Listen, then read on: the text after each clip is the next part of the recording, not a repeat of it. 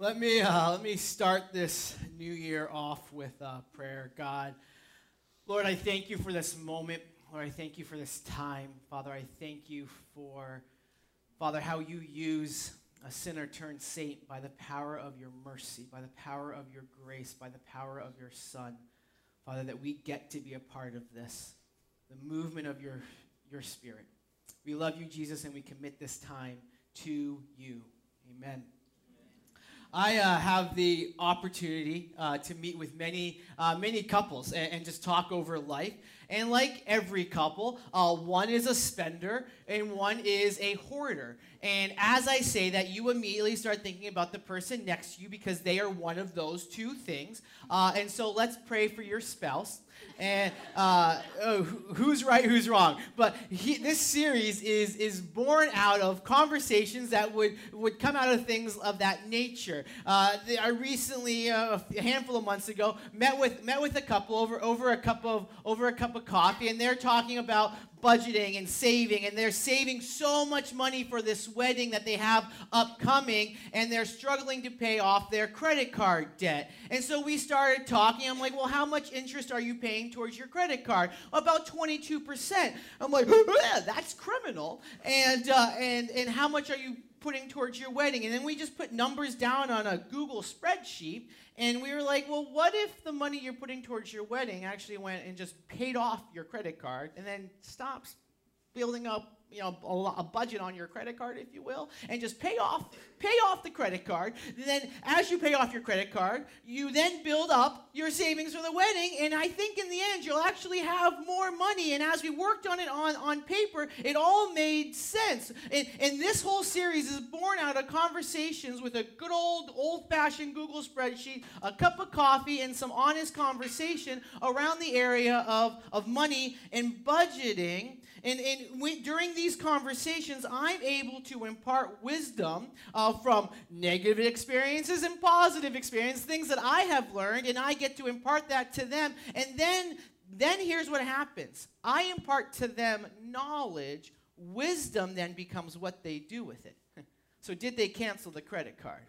Did they say, well, I guess I really don't need Netflix, Amazon Prime, 4 different music subscriptions? Did I cancel all but one of my music subscriptions? Did I get the roommate? Did I save for the honeymoon? Did I apply for the job? That then becomes wisdom when they take the conversation like this and decide to do something about it. Otherwise, here's what happens. They look at it like, Jason, you're a giant buzzkill. What do you mean I don't need Amazon Prime and Netflix? I'm going to choose the fun things of this world over the wise things of the world. I'm going to choose the fun things. I'm going to look at the fun things and say, that wise thing that you might be sharing, I'm going to discount it because I really want to chase after what is fun. Because when I chase after what is wise, sometimes that demands a level of sacrifice, which is uncomfortable. And when things are uncomfortable, we quickly say, well, that's just foolishness then. And so the book of Proverbs that we're going to be looking at is a book of wisdom. And it applies wisdom to a whole slew of areas. And one of the treks that we're going to follow along is in the area of finances. But I want this week to pay attention how Solomon starts this book. Here's the start of the book of Proverbs. Chapter 1, verse 1. Proverbs, the Proverbs of Solomon, son of David, king of Israel. Solomon is recorded as the wisest man ever to walk this earth. You want to know where his wisdom started with? God basically saying, Solomon, I will give you anything. In a time of prayer and dreaming and whatnot, he says, then give me wisdom to rule justly. What a wise man, and unfortunately, he stopped practicing wisdom at the end of his life, and it led to his ruin. He says, to know wisdom and instruction, to understand words of insight, to receive instruction in wise dealing, in righteousness, justice, and equity, to give prudence to the simple, and knowledge and direction to the youth. Solomon doesn't waste any time for pleasantries. He doesn't start with some nice joke. He doesn't start with some nice story. He goes right for it, and he goes on to talk about what the reader would understand as loving discipline. That if you and I strive to be wise people, then you and I must be men and women that embrace discipline. Why? Because there is not a single person in this room born wise in and of himself or herself. There is not a single person in this room that doesn't need loving discipline, doesn't need to have a disciplined life. For the person that wants to be wise, they seek out, catch this, they seek after discipline. Because to hate discipline is to hate oneself, ultimately. Because if I don't love my kids, then I'll never discipline them. Because I love my kids, I discipline them, and I want them to strive after what is good. To hate self-discipline is to hate self. To live an undisciplined life is to live a life of waste. And so as you and I want to desire, as we desire to live a wise life, then we seek after learning. We seek after this acquired learning. That is wisdom.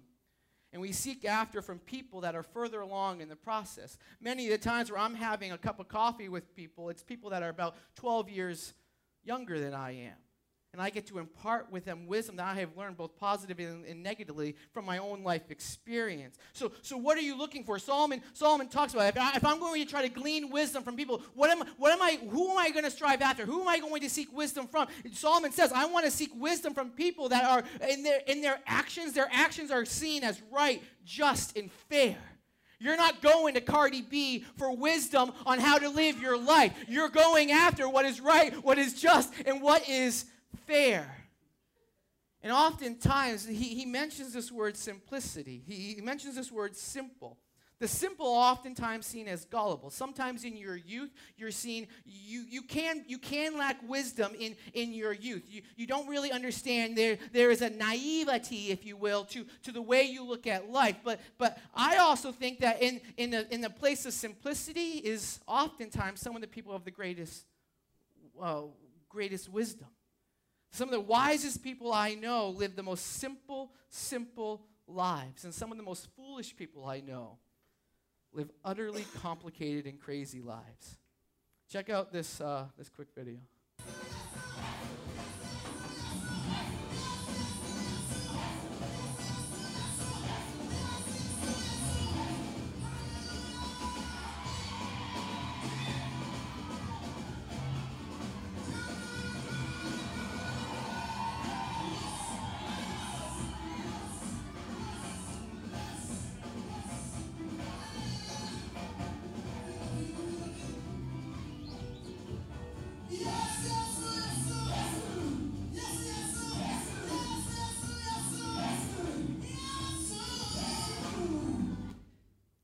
So random, right? Let me tell you why I shared that video. It came from a friend of mine, and he's somebody that has invested financially into this church in a great deal. It's a personal friend of mine from New Hampshire. And while he was investing in this church, he was also investing into a mission that he himself started in Malawi, Africa. It started with a soccer organization. It led to a school, and now it has led to planting churches. They, on his own personal dime, hired a pastor over there, and that is a video from this past Christmas, 2 weeks ago, where they had 500 to 600 people in attendance for their Christmas service. A town that was about a year ago dominated by witch doctors, voodoo doctors, and he has been investing financially in his own leadership wisdom, and in a revival has erupted in this African town with 500 to 600 people worshiping and dancing and praising the name of Jesus. That is right, that is fair, and that is just. That's meaningful to me because that's the type of man that when it comes to financial wisdom, I want to glean wisdom from him. I want to glean wisdom from somebody that is, I don't want somebody's opinion. I want knowledge that leads to righteousness. I want to know that if you're going to impart wisdom onto my life, that it's wisdom that is going to lead to generosity, not lead to hoarding. Hoarding is I don't know many people that are hoarders that live wicked holy lives. Some of the most generous, simple people I know are the holiest people I know. And it's those people that I want them to speak into my life and give me wisdom on finances so that I can practice, so that I can be increasingly generous. That's a disciplined life. The scripture goes on to say this, let the wise hear. Let the whom? Wise hear. And increase in learning. Let the one who understands obtain guidance.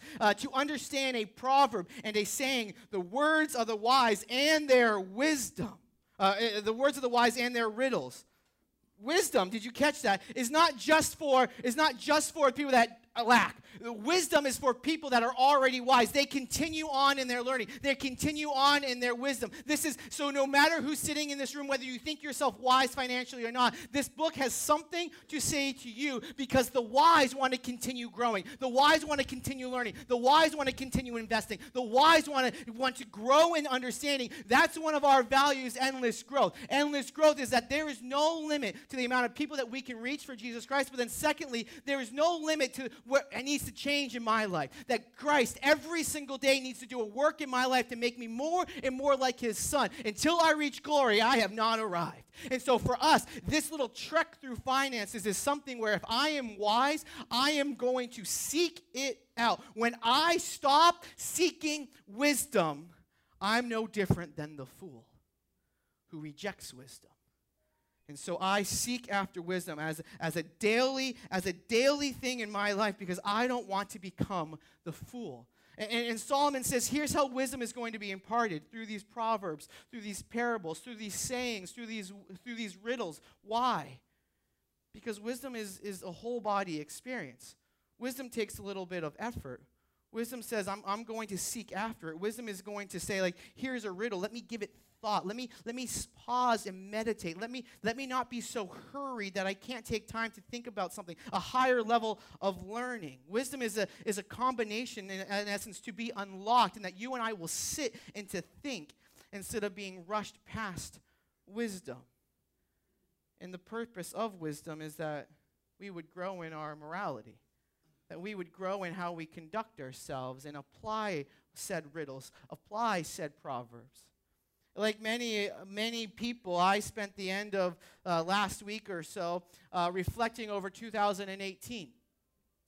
One of the things that my wife and I sat together and reflected upon was how we spent our money in 2018. And one of the things that we saw was at the start of Ava's business, we saw a 20% increase in the finances of us as a family. And we thought about that for a second. We was like, man, that's a big jump. And we said, okay, well, we gave more. That's awesome. That is great. We were able to pay down some debt. We were able to go on an affordable vacation. We were able to pay off a future vacation so that we wouldn't have to put it on credit, if you will. We were able to do some good things with our money, but as we sat and as we reflected on our own personal finances, we said we should have paid down more debt.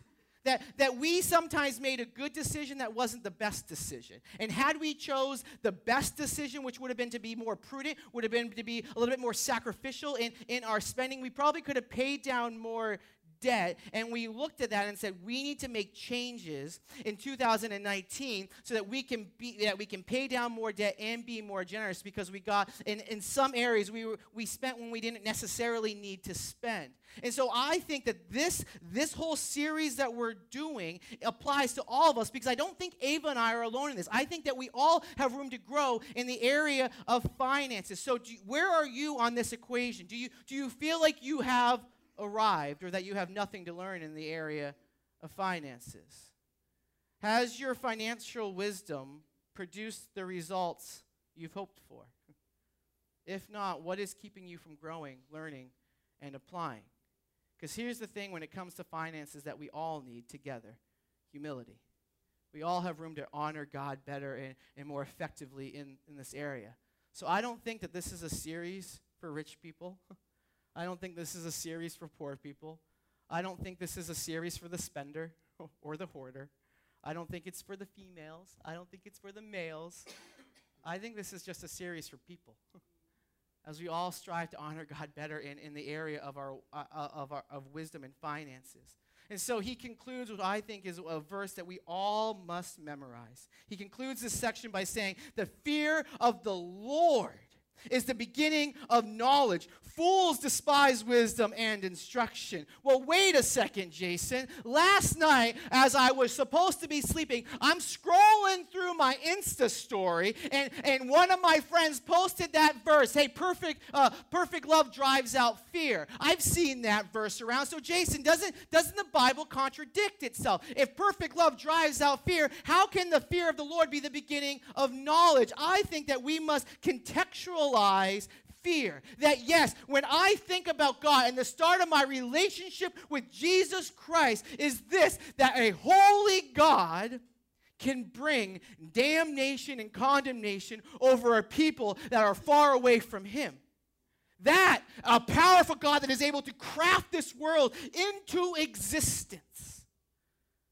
I have a healthy level of fear for that. But then the blood of Jesus Christ washes over me, and I no longer fear condemnation.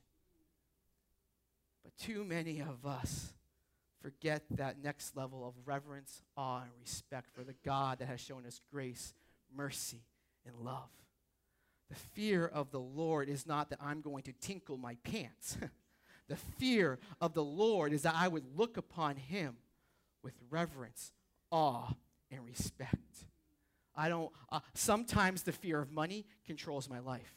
Sometimes the fear of people controls my life. Sometimes the fear of stuff controls my life. Sometimes the fear of image controls my life. What would it change for us to be a people controlled by the fear of the Lord, allowing respect for the Lord to transition and to change everything about the way in which you and I conduct ourselves? Here's what is formed. It is this fancy grammatical term called an inclusio, which means that the fear of the Lord is mentioned at the beginning of this book and at the very end, at the second to last verse of the book. It's mentioned again, the fear of the Lord leading to wisdom. And then it forms this inclusio, which what Solomon is going to do is he's going to take this concept of the fear of the Lord and he's going to weave it through a whole bunch of different areas to apply wisdom to.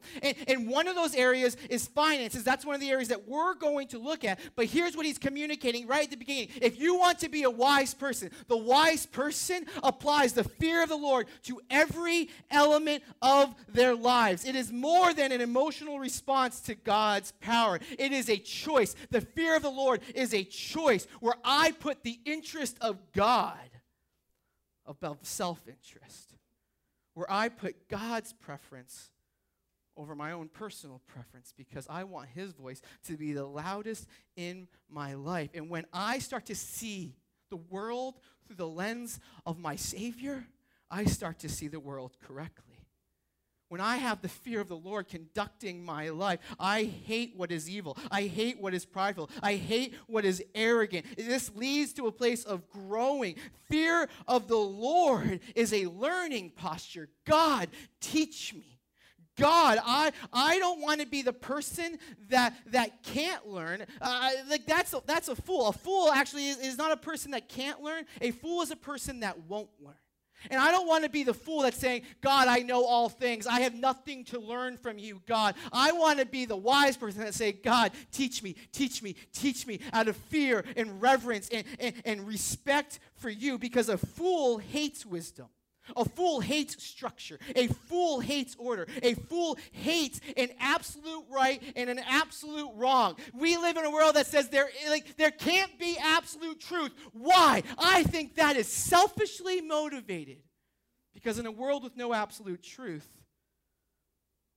you can manipulate anything you want to your own personal preference. But we live in a world where God, the fear of the Lord says that there is a right and a wrong. Here is an absolute way to live your life. You can't manipulate that. Well, then the fool will say, then to heck with your God. The fear of the Lord, the wise person will say, then I'm going to submit to an authority higher than myself. A fool will say, I am the highest authority instead of God. Proverbs is not about just developing good ways of living.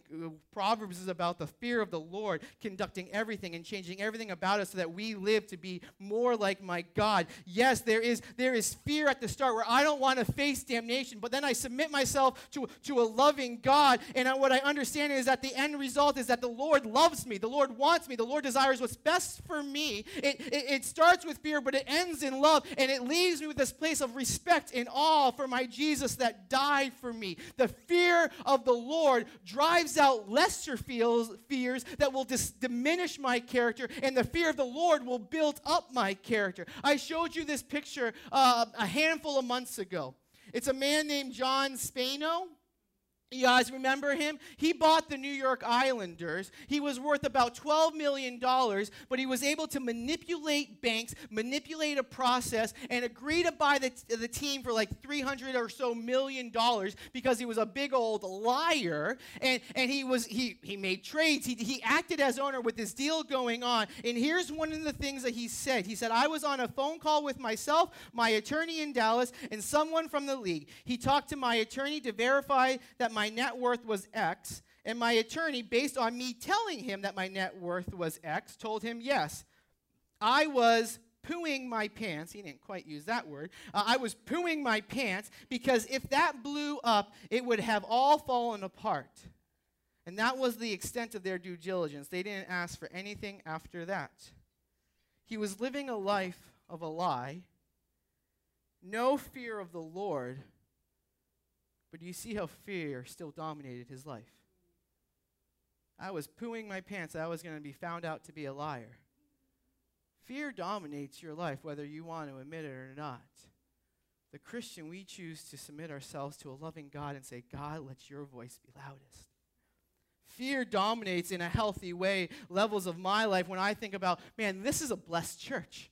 The start of this church is a blessed church. You want to know how I was fearful as we started launching this church? God, I don't believe that you're blessing just for us to be an inward-focused church. I don't believe that you're blessing just so that we can keep. God, I believe that you're blessing so that we can go and do something about it. God, you're blessing, and I don't want to be the reason this all falls apart. The fear of the Lord, for me, drove me to a place of, God, I don't want to be the reason this falls apart.